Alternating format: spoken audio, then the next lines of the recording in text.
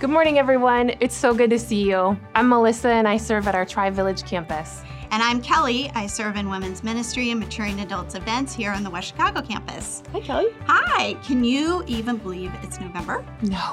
No, I can't. And my kids didn't get the memo either this morning. They failed to sleep in for daylight savings. Oh, I'm so sorry. When they get older, they will definitely get the memo. We'll see. So here we are, and November is going to be fun and wonderful, but I'm looking forward to something in December. I want to let you know, after we took a year off of the women's Christmas event, a night before Christmas, I'm excited to say that it is back this year. If you've never attended this event, it's a special time set aside for us to bring friends, family, and neighbors to an evening where we enter into the Christmas season in a very special and meaningful way. Our guest speaker, Aubrey Sampson, is going to be back, and I think she's perfect for this year. She has such an insight into hard and difficult things of life, but she brings her wit and her humor in a way that blends together, and it's going to be so special for this year. In light of things that are going on in our world, we've had to make some changes. One is that the evening is going to start off at 7 o'clock with the Christmas program in the sanctuary. No dessert buffet tables that hundreds of women have been touching or past plates, but after the program, you're going to be able to have a special holiday individually boxed treat and enjoy the time afterwards with the people that you're with or around. This year we have a special reduced ticket rate of $15, and we are limiting the number of tickets that we sell to 60% of the room's capacity. One of the things that we love about A Night Before Christmas is the ability to participate in our church's Christmas gift drive. Yes, which if you are here in person today, then you probably already saw we have our big collection boxes already set out on your way into the service. The Christmas Store is a ministry that every year we offer parents in our community the opportunity to stretch their hard-earned dollars to purchase affordable gifts for their children. So every December, families from around each of our campuses are invited to one of our Christmas stores. And in order to be prepared for this store, We as a church collect toys and gifts from now until Sunday, December 5th. So to join this year, you place your new unwrapped gift in one of the collection boxes located around each of our campuses. And for those of you who prefer to shop online, which is me, you can also purchase gifts from the Christmas Store's online wish list, and they'll be shipped directly to the Christmas Store. So just search Gift Drive on our website to find our Christmas Store page where you can learn more about the Christmas Store and buy gifts directly from the wish list. Well, I love the opportunity to be involved in what's going on in our community and the Christmas season. It's such a beautiful thing. Yes, this is also such a good way to get the whole family involved. My kids like to pick out gifts and have a tangible giving opportunity through the church. Yeah, and last week, speaking of kids, our junior high and high school students were able to get away for a fall retreat in Baraboo, Wisconsin. Yes, shout out to Eric Solomon, TBC campus pastor, who was the camp speaker, right? Yeah, it was great. The students had a blast. They had a blast on the high ropes and canoeing, spending time in God's creation. But really more importantly, they were learning that we're all designed for relationships. Relationships with God, relationships with one another. But as we know, building relationships isn't something that only happens at camp. God's doing really cool things through the lives of our students, and there's room for more to join. Junior high meets on Wednesday nights and high school meets Sunday evenings at our West Chicago campus. And we would love it if more students would come and join them as they hang out and grow together. Yes, absolutely. So that's all we have for today. Thank you for spending part of your weekend with us. We hope you have a great week. Well, good morning, church. It's good to see all of you here. We want to welcome you that are watching online. It's good to have you as well. I have some exciting news for our church family. Over the last several months, there have been families that have been coming forward, and they have been wanting to make a commitment to Wheaton Bible Church to call this their church home. And so they have been coming, and they have gone through our membership process here, and they have committed themselves to our mission of seeing more and more people come to love God, grow together, and reach the world. And so as we talk about this, there's actually 5 things that these people, these individuals have committed to, and I want to read those to you. They've agreed with the Wheaton Bible Church Constitution, including its statement of doctrine and faith, the statement of Christian lifestyle, and the covenant of membership. They've agreed to walk by God's Spirit in holiness and love by submitting to the Lordship of Christ. They've agreed to participate in the worship and work of the church by praying for it faithfully, supporting it financially, attending regularly, and serving with their spiritual gifts. They've agreed to support the church in a spirit of love and community by offering forgiveness to those who injure them, refusing to gossip, and supporting the leadership of the church. And lastly, they've agreed to pursue the mission that God has given Wheaton Bible Church, that we exist so that more and more people will love God, grow together, and reach the world. So let's give these folks a warm welcome. Yeah. Now, if you're sitting here or you're watching online and you're like, I want to be a part of this, I want to do that, you can get involved by going to wheatonbible.org/growth track, and that will start your process of becoming a member here at Wheaton Bible Church, and we would love to have you. So let's worship together this morning as a church family. Amen? All right. Let's stand together and sing and worship the Lord. Give to our God immortal praise. Mercy and truth are all his ways. Hallelujah, hallelujah. Wonders of grace to God belong. Repeat his mercies in your song. Hallelujah. Hallelujah, hallelujah, hallelujah, hallelujah.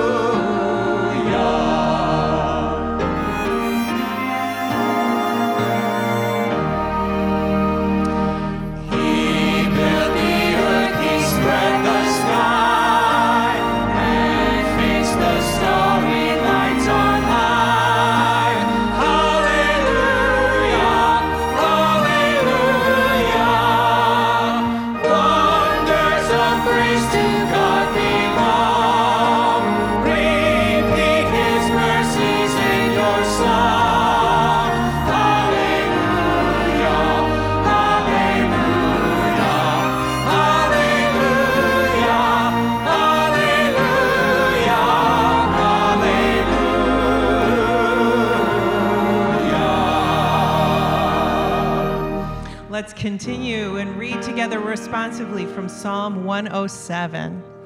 Everyone, give thanks to the Lord, for he is good. His love endures forever.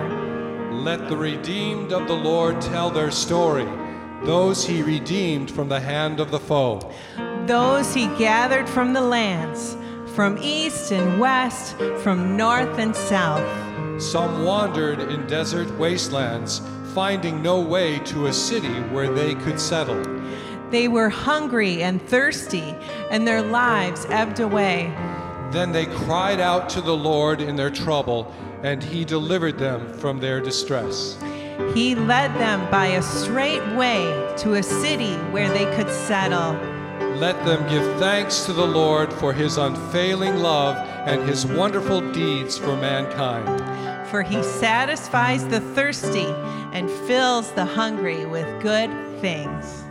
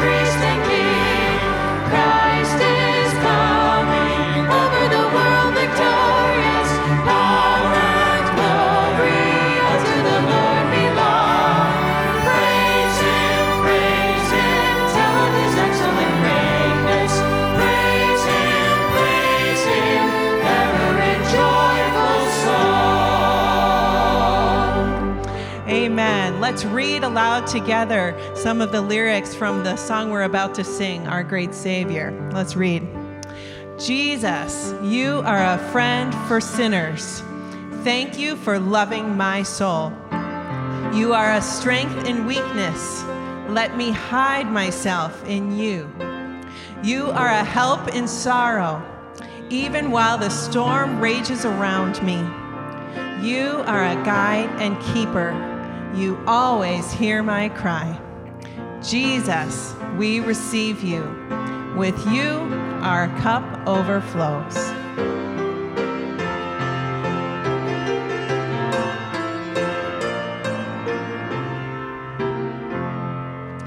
Jesus, what a friend for sinners. Jesus, lover of my soul.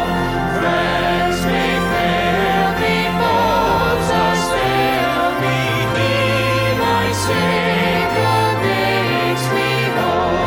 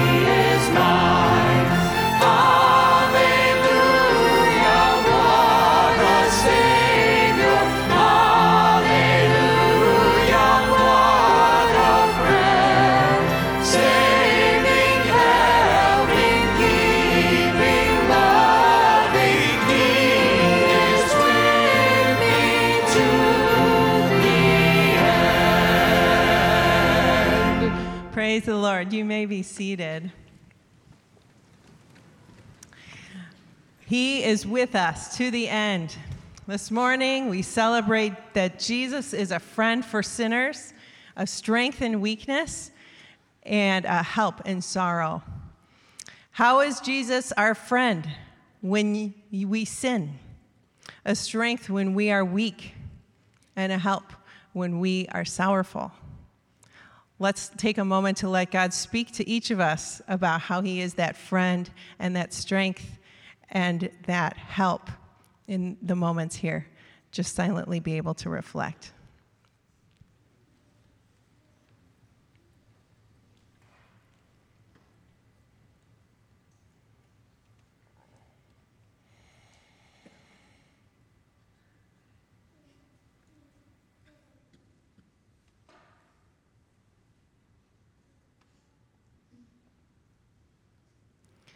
Amen. Let it be. We desire that our Sunday services would continue to encourage all of us throughout the whole week. And whether it's through the message or one of the songs, a truth from there, this week we hope that you will take home this truth among others, that he is a friend of sinners, a strength in weakness, and a help in sorrow. It's worth saying again, he is a friend of sinners, each of us. He's a strength in our weakness, and he's a help in our sorrow. Let's stand and sing about the love that drives him to be all those things. So let's stand together.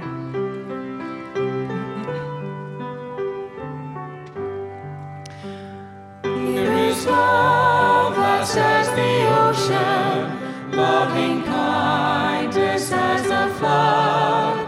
When the Prince of Life our ransom shed for us his precious blood. Who his love cannot remember, who can cease to sing his praise?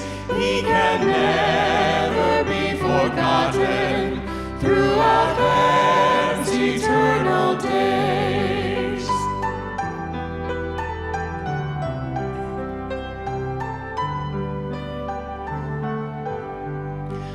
On the mount of crucifixion, fountains open deep and wide. Through the floodgates of God's mercy flowed a vast and gracious tide. Grace and love like mighty rivers poured incessant from above. Heaven's peace and perfect justice kissed a guilty world in love.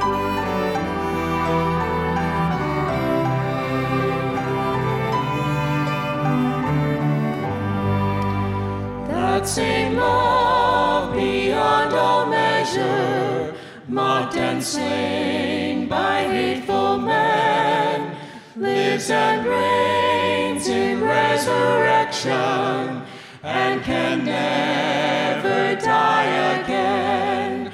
Here is love for all the ages, radiant Son of heaven he stands, calling home his Father's children, holding forth his wounded hands.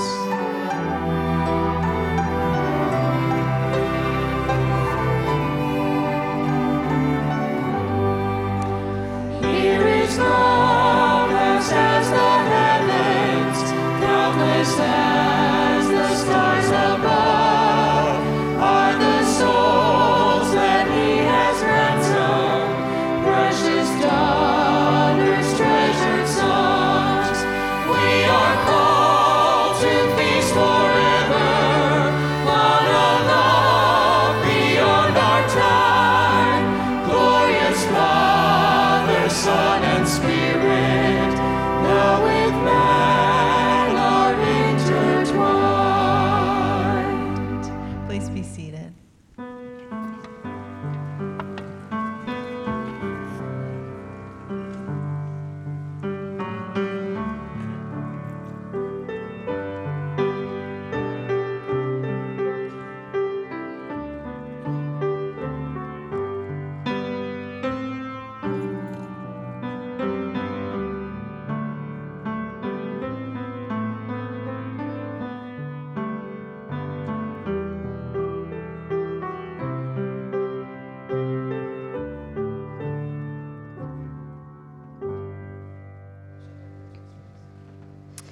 Would you join me as we pray?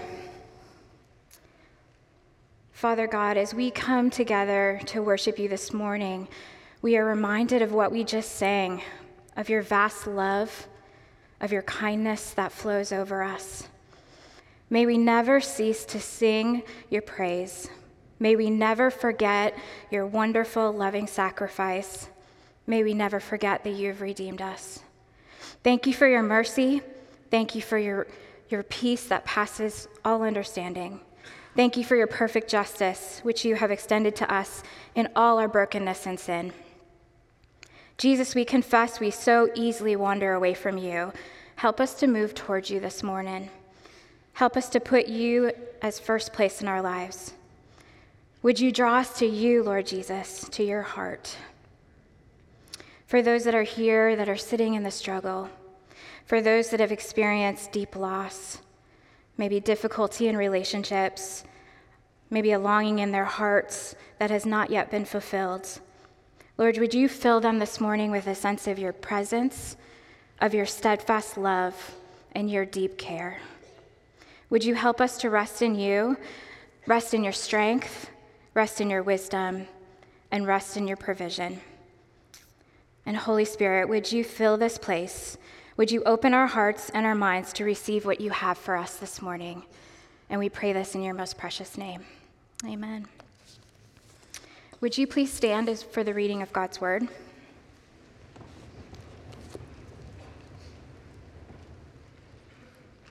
One day, Ruth's mother-in-law, Naomi, said to her, "My daughter, I must find a home for you where you will be well provided for. Now Boaz, with whose women you have worked, is a relative of ours. Tonight he will be winnowing barley on the threshing floor. Wash, put on perfume, and get dressed in your best clothes. Then go down to the threshing floor, but don't let him know that you are there until he has finished eating and drinking. When he lies down, note the place where he is lying, then go and uncover his feet and lie down. He will tell you what to do." "I will do whatever you say," Ruth answered. So she went down to the threshing floor and did everything her mother-in-law told her to do.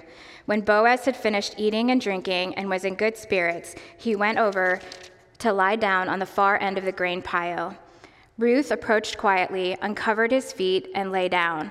In the middle of the night, something startled the man. He turned, and there was a woman lying at his feet. "Who are you?" he asked. "I am your servant Ruth," she said. "Spread the corner of your garment over me, since you are a guardian redeemer of our family." "The Lord bless you, my daughter," he replied. "This kindness is greater than that which you have shown earlier. You have not run after the younger men, whether rich or poor. And now, my daughter, don't be afraid. I will do for you all that you ask. All the people of my town know that you are a woman of noble character. Although it is true that I am a guardian redeemer of our family, there is another who is more closely related than I. Stay here for the night, and in the morning, if he wants to do his duty as your guardian redeemer, good, let him redeem you. But if he is not willing, as surely as the Lord lives, I will do it. Lie here until morning." So she lay at his feet until morning, but got up before anyone could be recognized. And he said, "No one must know that a woman came to the threshing floor." He also said, "Bring me the shawl you are wearing and hold it out." When she did so, he poured it into 6 measures of barley and placed the bundle on her. Then he went back to town. When Ruth came to her mother-in-law, Naomi asked, "How did it go, my daughter?" Then she told him everything Boaz had done for her and added, "He gave me these 6 measures of barley, saying, 'Don't go back to your mother-in-law empty-handed.'" Then Naomi said, "Wait, my daughter, until you find out what happens, for the man will not rest today until the matter is settled." This is God's word.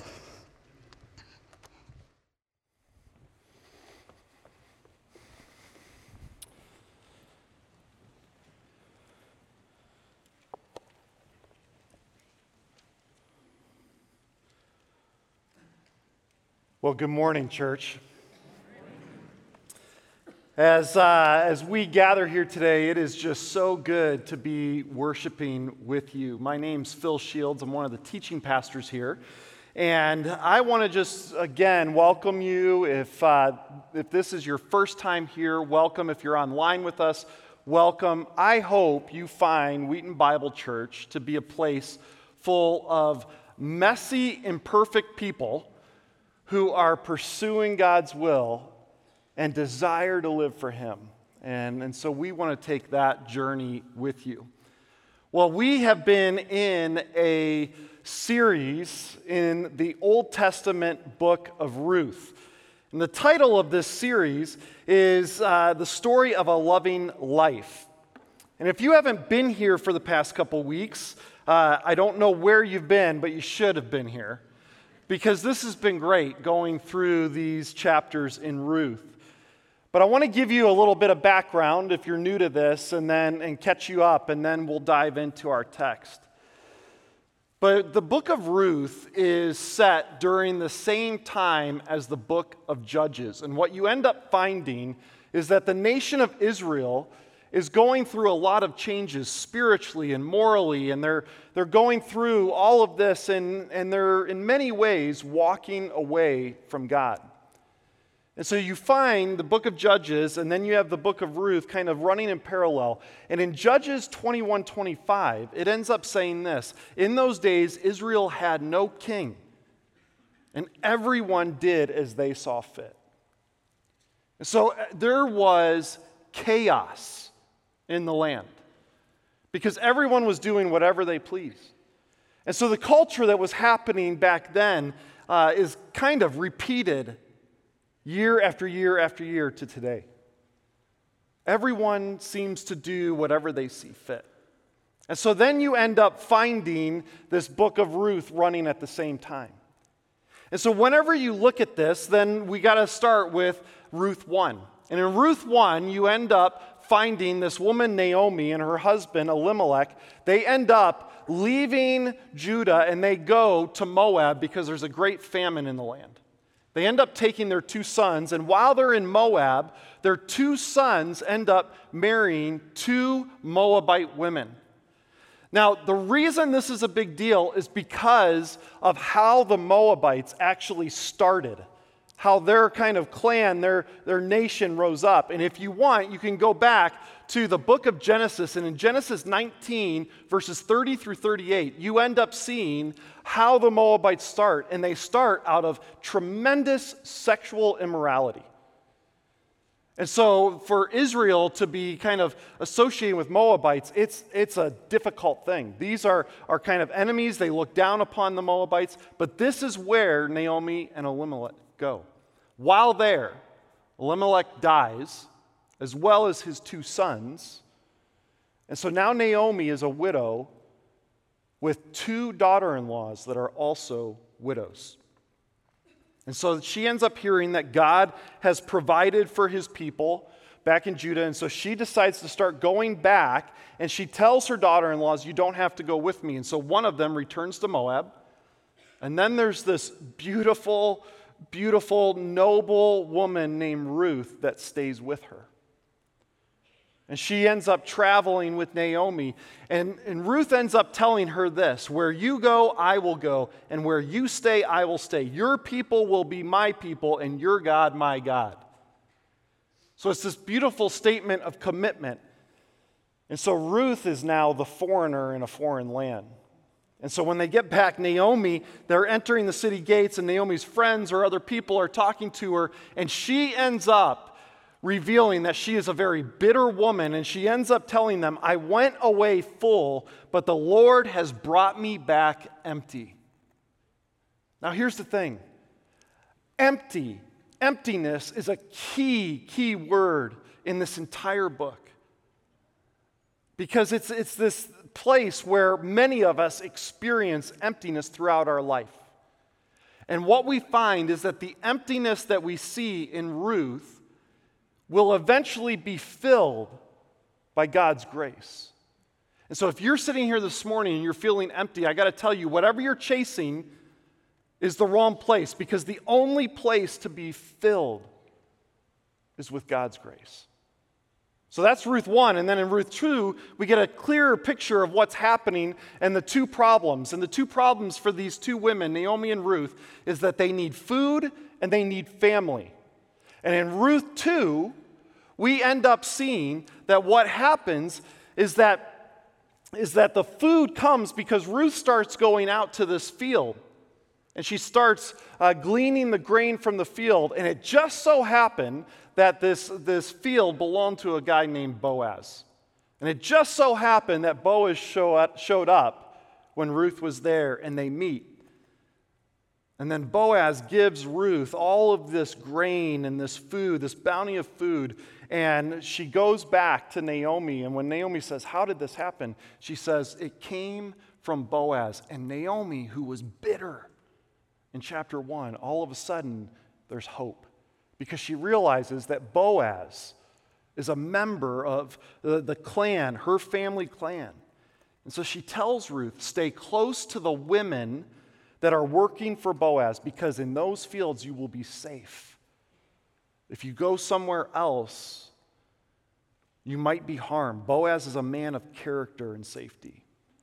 And so we get to that place, and then we end up at Ruth 3, and Ruth 3 takes an incredibly weird, crazy turn in this love story.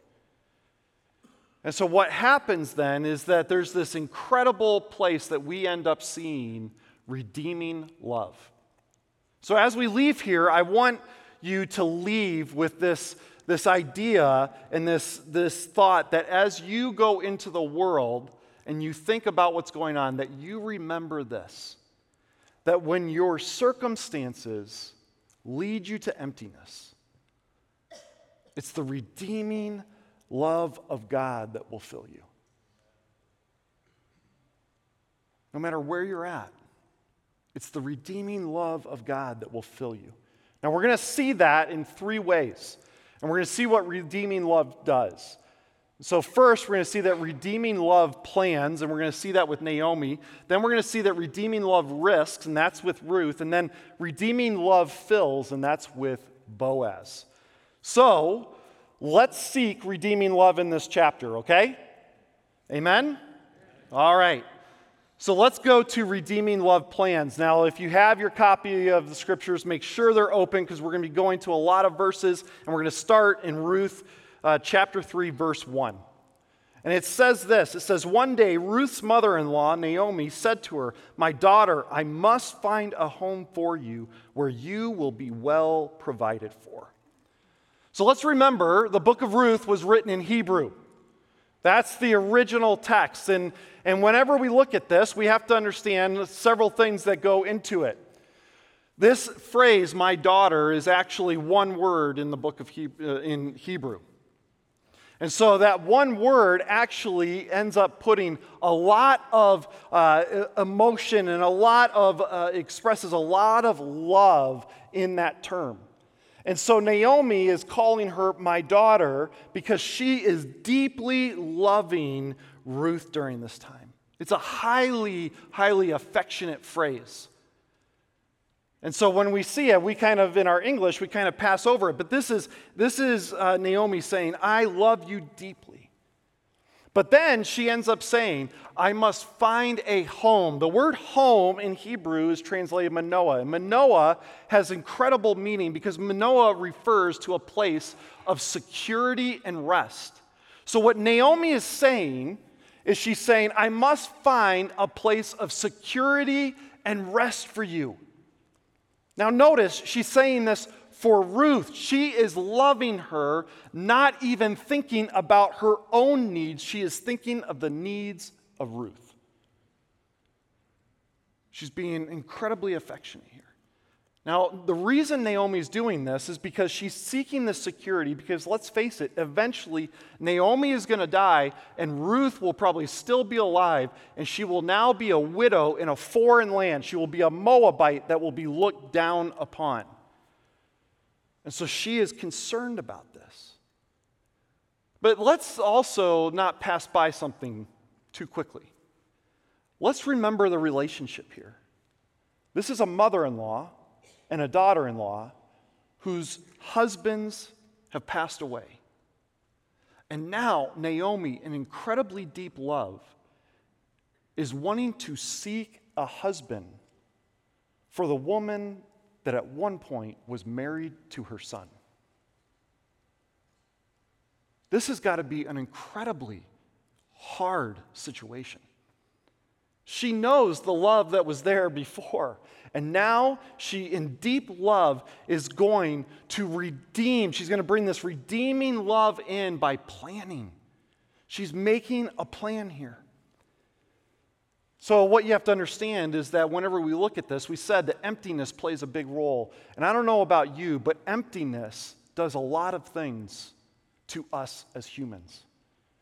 Emptiness brings in about a lot of stress and hopelessness, a lot of mourning and frustration, and uncertainty can run crazy in your mind. And so there's this sense where it falls upon you, and there is a deep aspect that it impacts not just your inner soul, but it impacts you physically. People can see it on the outside. And I would imagine that emptiness is really running wild with Naomi and Ruth during this time. It can be depicted physically. So look at Ruth 3:3. Naomi ends up saying, "Wash, put on perfume, and get dressed in your best clothes. Then go down to the threshing floor. But don't let him know you are there until he has finished eating and drinking." Now, whenever we see this, we have to ask, why would Naomi be saying this to Ruth? And it's not because she is a filthy woman. She's not a teenager that she has to say, "You got to go shower." That's not what's happening here. See, what we end up understanding with this text is that Ruth has been in this place of mourning.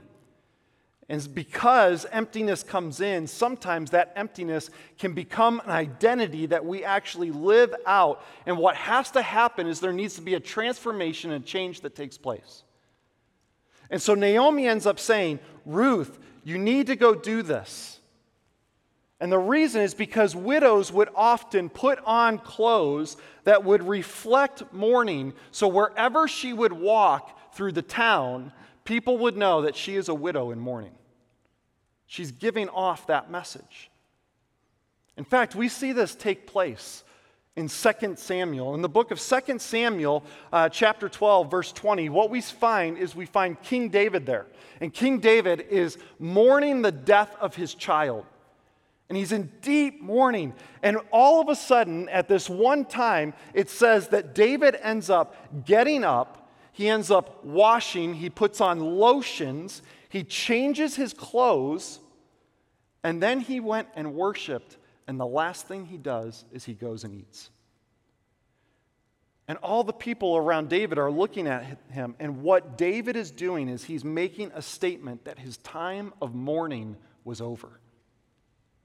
Now look at what Naomi's saying to do.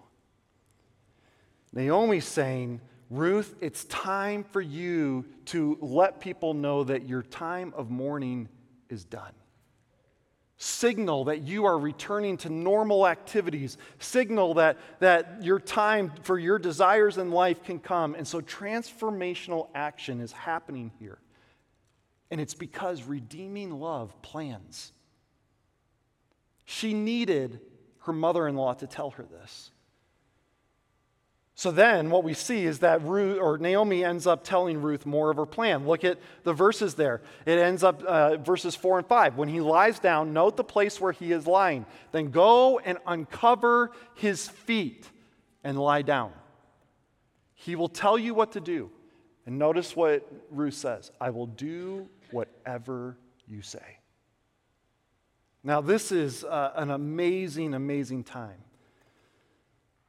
So let's remember that in chapter 2, Ruth has been with Boaz in the field. She's been around him. They've met. They've interacted with one another. And up until this point, Ruth has never presented herself as eligible to him.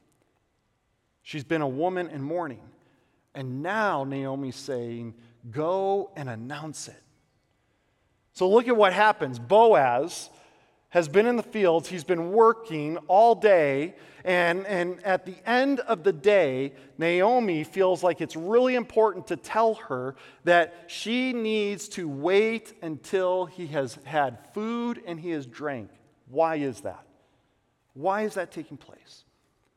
Well, first, we have to understand that whenever this is stated here, it does not mean that Boaz is going and getting drunk. That's not what he's doing.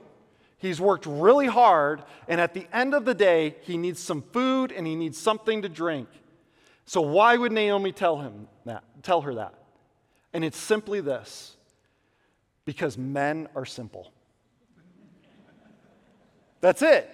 At the end of the day, he has worked really hard, and food and drink make him comfortable. And so at the end of the day, he goes and he eats and he drinks, and this brings comfort. But what Naomi is doing is making a redeeming love plan that says, wait until the most opportune time. Let's make sure that Boaz is in the best mood possible before you announce that you are eligible. I mean, that's something that she just needed to state. But then look at what she says. Note the place. Note the place he goes to sleep. The reason for this is because there would be other men that would be present that had been working out in the fields and working during this time. And what is happening is Ruth is sneaking around in the dark. Remember, there's no lights. I mean, it's not like there's electricity and lights around, but she is sneaking around in the dark, and she's moving around. And for this plan to go right, if she is going to do what Naomi is saying, she better go to the right guy. I mean, think about it for a second. This is what is taking place. It's dark. There's people that are walking around, and she has got to go to the right guy. Now, this is important. Remember Judges 21-25? Everybody was doing what they saw fit, okay? What was right in their own eyes. And so the men would end working, and at night, when darkness would fall, prostitutes would go out to the fields and start to tempt the men to make some money. And so what ended up happening is the fields and the threshing floor and all of that was a place where a lot of sexual immorality was taking place. See, by all appearances, Ruth is moving around the way that the prostitutes are. Going out there at night. This entire chapter runs from sundown to sunup. It's all in dark. And so she's going out, and Naomi's saying, make sure that you go, and you need to be careful that you don't go to the wrong guy, because you go to the wrong legs, you're going to be taken advantage of. Folks, this is a crazy, crazy plan. It's an incredibly crazy plan, but it's based on redemption. And so what does she do? She says, uncover his feet. And this seems really strange to us, but Naomi is saying this for several reasons. But apparently, this is a non-verbal, customary means of requesting marriage in their culture. So she is uncovering the feet. But because of the time of day, this is a very seductive behavior type thing. So this is happening and this is taking place, but what we have to understand is that the character of Boaz and of Ruth is going to come out, and Naomi knows that she has a daughter-in-law that has actually said, your God will be my God, and she is living that out. Let's be honest. Ruth, through this entire book, looks more Israelite than Moabite. And so she is planning on this. And then last in this section, Ruth ends up answering, I will do whatever you say. Now let's remember, this plan could go terribly, terribly wrong. Boaz could wake up and mock her request. She's a Moabite going to an Israelite. That's not supposed to happen. Another man could find her sneaking around and take advantage of her. This is what's really fascinating, is that she hadn't secured a marriage contract. So by the legal terms, Boaz could wake up and he could actually charge her with being an adulteress. So she is going out, and all of this plan could go terribly wrong, but Ruth is showing this incredibly radical commitment and love for Naomi and saying, I will do whatever you say. In fact, this statement here is actually making it stronger than what she said in Ruth 1. She is taking her love for Naomi and going another place, taking it higher. Now, before we move on, I want to spend some time, because we have to understand that not only does redeeming love plan the way that Naomi was, but we have to see a couple things that's taking place, is that Naomi is not somebody that is dumb. Naomi is using wisdom. And the reason that's important is because without wisdom, Naomi and Ruth's situation would stay the same. Without wisdom, Naomi and Ruth's story would be frozen in place. But what Naomi does is Naomi is living out wise love because she serves a God who doesn't keep their stories frozen. She serves a God that's all about redemption. And so she's communicating to us today, saying believers are not to wait passively for events just to happen. God is going to put opportunities in place even when it seems like you are empty, and you are to grasp a hold of them and move forward. You are to take steps of faith because God is a God that's going to present redeeming love opportunities. And so if you're here today and you're feeling empty and you're feeling like your story is frozen, I'm here to tell you that God is going to put opportunities in your life, and you have to seize them and take those steps of faith. You have to plan a righteous plan the way that Naomi is. It's a beautiful thing to see what is happening. And so these two women, they've committed themselves to one another. And what we see through this is that they are always looking for the best interest of the other person. It's actually an incredible love story between a mother-in-law and daughter-in-law. But then I want you to hear another thing that's taking place. I want to give you a Hebrew word as we move into this, because we've actually seen this Hebrew word in Ruth 1 and 2, and we're going to see it in Ruth 3, but it's the word hesed. Hesed is a unique Hebrew word. It's actually this word that combines many, many aspects of love into one, and we don't have that in our English language. And so this word hesed comes, and what hesed does is hesed acts on commitments for love, and then feelings tend to follow. Now, that's not the way that our society works. Our society says with love that feelings come first, and then maybe commitments will come next. But what we see in Scripture and what we see in Ruth is that hesed is totally different. So hesed takes this aspect of love, loyalty, faithfulness, grace, mercy, and compassion, and takes all of those and puts it into one word called hesed. Hesed, love. And so I want you to know that word, because we're going to get to it here in just a couple minutes. But what we're going to see is that this is an important thing for understanding the incredible redeeming love of God. Now, the text moves on.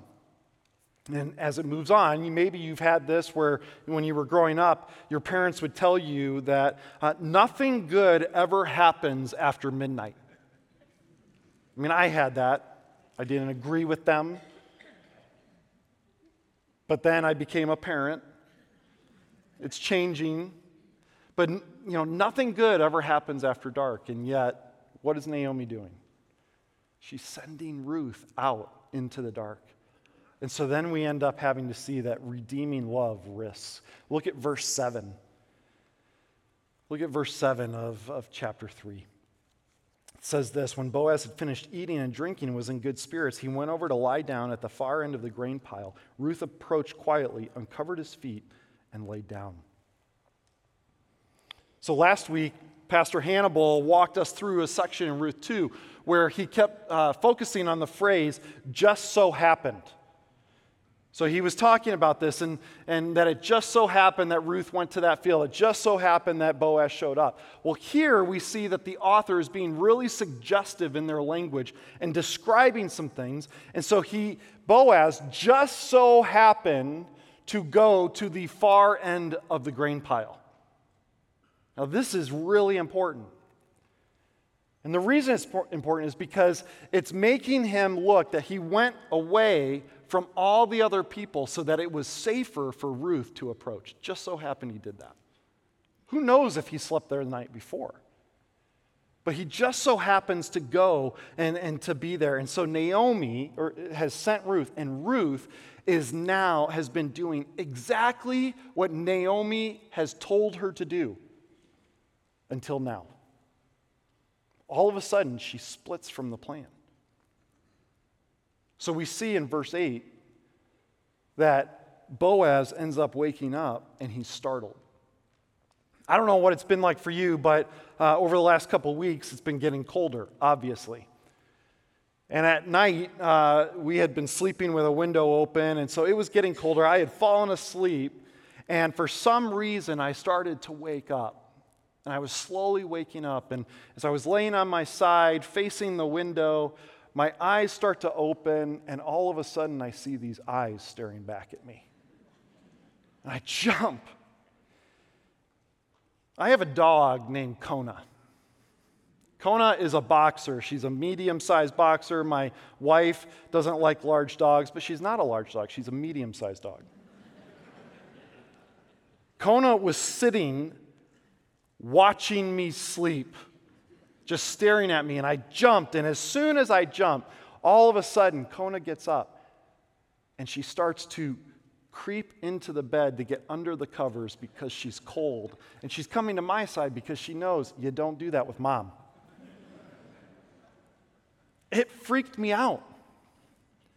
Now look at what's happening here. I was startled. I started to push her away, that sort of thing. Boaz is startled. And he opens his eyes, he slowly opens his eyes, and he sees the eyes of a woman staring back at him. And look at what he says. He says, "Who are you?" And Ruth answers, "I am your servant Ruth," she said. "Spread the corner of your garment over me, since you are a guardian redeemer of our family." Man, that is a deep statement to be woken up to. Can you imagine his mind and what is running through his mind? Like, wait, what? I said, "Who are you? Why are we talking about this?" But notice how this happens. Ruth ends up saying, "I am your servant Ruth." Now, this is the same word that was mentioned back in chapter 2, verse 13. But in chapter 2, verse 13, whenever Boaz is asking who she is, she ends up saying, "I am your servant." But the word there for servant, it has this definition of that she was a slave. She was the lowest rung of the ladder. She was the lowest of the low people. And so she describes herself that way in chapter 2. Now, in chapter 3, she uses the same word, but the word here is actually defined by this in this way that she is a servant who actually has a relationship. And so what she is saying to Boaz is, "I am your servant, and I am open for a relationship." This is crazy. So she tells him all this, and from this, Boaz is going, "Wait, what?" Now notice, Naomi never told her to say this. This is now Ruth being led to do it. And she doesn't wait for a reaction from Boaz. She continues to talk. And she ends up saying, "Spread the corner of your garment over me." Now this is a phrase that is bold and forward. She's saying, "I'm open for relationship, and I want you to pursue me in marriage." See, redeeming love risks. She's putting herself out there. Women don't do this in the Hebrew culture. They don't do this. This isn't like Sadie Hawkins Hebrew style. This is totally breaking the rules. And it's risky because the word garment here is actually the same word that's used in chapter 2, verse 12. Look at what is said there. In chapter 2, verse 12, Boaz ends up saying this to Ruth. May the Lord repay you for what you have done. May you be richly rewarded by the Lord, the God of Israel, under whose wings you have come to take refuge. So the word wings and the word garment are the same in the Hebrew language. And so she's saying, cover me with your garment. So what she ends up saying is, Boaz, that prayer that you prayed over me in chapter 2 of our book, well, you are to be the answer to that prayer. Man, how many times has your wife told you she is the answer to the prayer? She is saying, Boaz, you are to be the answer to the prayer you prayed. God put you in this place to redeem. And not only that, this is a Moabite woman saying this, saying, would you do this? And Boaz could have sent her away. This is totally, totally risky. Let me remind you, when your circumstances lead to emptiness, it's the redeeming love of God that will fill you. Ruth is looking for that. See, Hesed is being put into play as Ruth, she's making a commitment to Boaz without any knowledge if he would love back in the same way. I mean, she's saying that I believe you're the one that God provided for me, and she's providing this Hesed love to him. And the Hesed love that Boaz is to give back is in the form that God is conveying to Ruth that he loves her. And Boaz is going to be the instrument of showing that.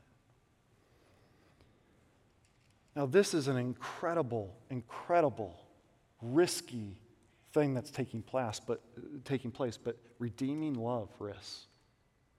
So redeeming love plans and redeeming love risks. And then we have to understand that redeeming love fills. It completely fills. Now, Boaz has woken up and he's probably responding from an incredible place of surprise. He's shocked. And why? It's because he's older. Ruth is younger. He never thought that this would take place. I mean, he had seen the character of Ruth, and he seems to be really fond of her, but now Ruth has come and she's having the DTR, the define the relationship conversation in the middle of the night. And this has gone to an entirely new level. He had no idea. And notice how Boaz responds. Look at verses 10 and 11. The Lord bless you, my daughter, he replied. This kindness is greater than that which you showed earlier. You have not run after the younger men, whether rich or poor. This is an incredible statement, and so let's break it apart real quick. He ends up using the phrase, my daughter. We've heard that before. We've heard it before.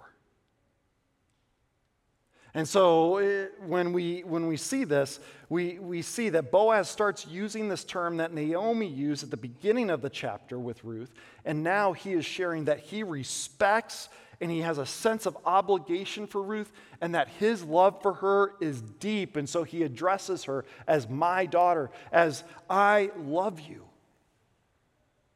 He could have dismissed her, but instead, he immediately brings peace by using this phrase. He goes on then, and he ends up using this word kindness. And he ends up saying, this kindness is greater than that which you showed earlier. Now here's the beauty of it. The word kindness here in the Hebrew is the word hesed. He's saying this hesed is much more than before. And so what's he referring? He's saying the Hesed love that you've had for Naomi was incredible, but now the Hesed love that you are declaring to me, it's overwhelming. He's saying this is unbelievable. This Hesed love is beautiful. And so Ruth's bold actions of righteousness start inspiring Boaz to love and to heap praise on her. And he then says in verse 11, he ends up telling her, do not be afraid. And now, my daughter, don't be afraid. I will do for you all you ask. All the people of my town know that you are a woman of noble character. Catch that phrase, do not be afraid. That's an incredible, incredible phrase because we see it throughout Scripture that whenever God comes, he tells his people, do not be afraid. Whenever God sends his messengers, they say, do not be afraid. And now Boaz is saying, do not be afraid because the next message is going to fill you. The redeeming love fills you and your emptiness. And so Boaz is offering Hesed love back. Now here's something I just want to take you to is in the Hebrew Bible, scholars don't know how they entirely chose how to place the books of the Bible in order. But what we find in the Hebrew Bible is that Proverbs is there, and then the book that follows Proverbs is Ruth. Now this is fascinating. The last chapter of Proverbs, we see Proverbs 31, and there's this section. The last verses of Proverbs are talking about the noble wife, a wife of noble character. Now look at Proverbs 31:10. It says this, a wife of noble character, who can find? She's worth far more than rubies. So we see this. Verse 10 in Proverbs is the same exact language to describe Ruth in Ruth 3:11. I mean, look at what Boaz says. Noble character. Then in Proverbs 31:31, we end up reading this. Honor her for all that her hands have done, and let her works bring her praise at the city gate. Same language used in describing Ruth whenever Boaz says, all the town know about your noble character and your work. See, we have the book of Proverbs that says this is what a noble wife looks like. And then we have the book of Ruth that says, well, this is how it's lived out. It's lived out by somebody who has experienced the Hesed love of God and ends up putting the Hesed love of God onto others. And what we find in the last section of Ruth 3 is that Boaz ends up saying, I will do this. But here's the thing, and we're going to find it out next week. He says, but there's another that's closer in relationship. So there's another guy that actually has legal rights to choose whether he's going to marry her. And Boaz, who's probably all giddy at this point, is going, okay, I'm a man of character, and I'm going to follow the way that things go legally, which means he could lose her. But he's going to do what's right. But he says, if that person does not redeem you, I will. He's saying, I will fill. I will fill the emptiness. Folks, when it seems that God is the furthest from us, it just might be that he is setting the stage for his greatest faithfulness to come through. He might want to take his greatest act of faithfulness in the emptiness that you are in right now. Now, the beautiful thing of all this is that when we look at this redeeming love, we might be saying, well, what does the book of Ruth have to do with us? And what it has to do with is it's pointing us back to the Hesed love of God, the redeeming love of God.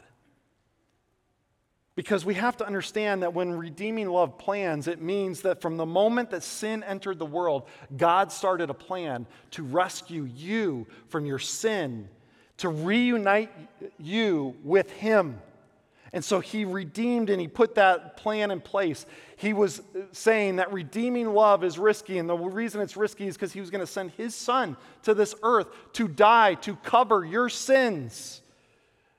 And the way that that takes place is he's going to fill you with his Son and his Spirit so that you are reunited and you are free from the wrath that God has to take because he cannot accept sin. The book of Ruth is pointing us to the gospel. The incredible Hesed love of the gospel. And so may you remember as you leave today that when your circumstances lead to emptiness, it's the redeeming, the beautifully redeeming love of God that will fill you and nothing else. Amen? Let's pray.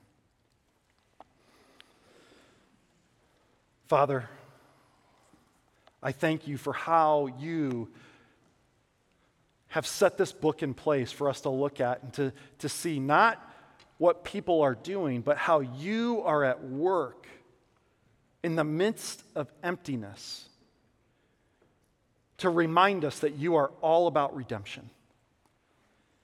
And so I pray, Father, that you would help us to see that. And if there are people here this morning that are feeling incredibly empty, I pray that they would search in no other place, but they would seek out your redeeming love, that this story would be an encouragement, that even though it might seem you are distant, you want to work. And so I pray that that would take place. And Lord, if there are those here that don't know you, that have never been in a relationship with you, I pray that they would be overwhelmed with your Hesed love for them, and that they would surrender their life to you. And so we love you, Lord. We give you the glory for what you have done. It's your name I pray. Amen.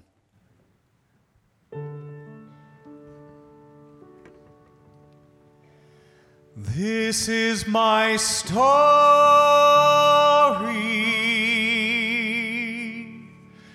This is my song, praising my Savior all the day long. This is my story.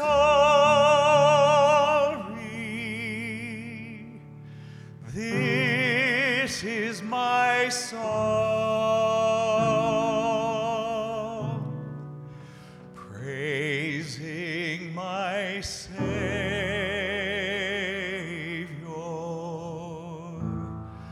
all the day long.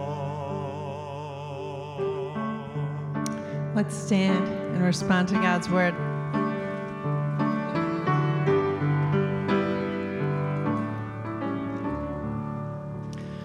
Blessed assurance, Jesus is mine. Oh, what a foretaste of glory divine. Heir of salvation, purchase of God. Born of His Spirit, washed in His blood.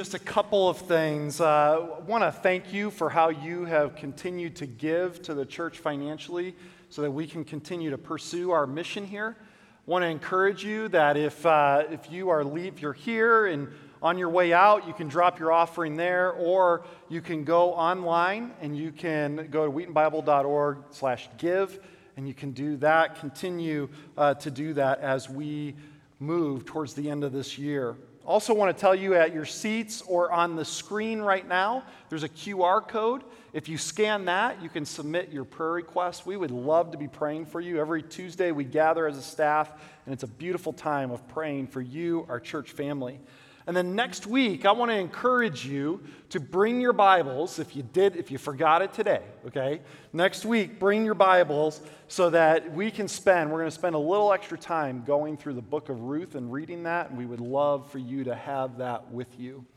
Now, I want to pray this prayer over you as we leave today. It's a prayer that Paul prays in the book of Ephesians so that we could remember the redeeming love of God. It's this: I pray that out of his glorious riches, he may strengthen you with power through his Spirit in your inner being, so that Christ may dwell in your hearts through faith.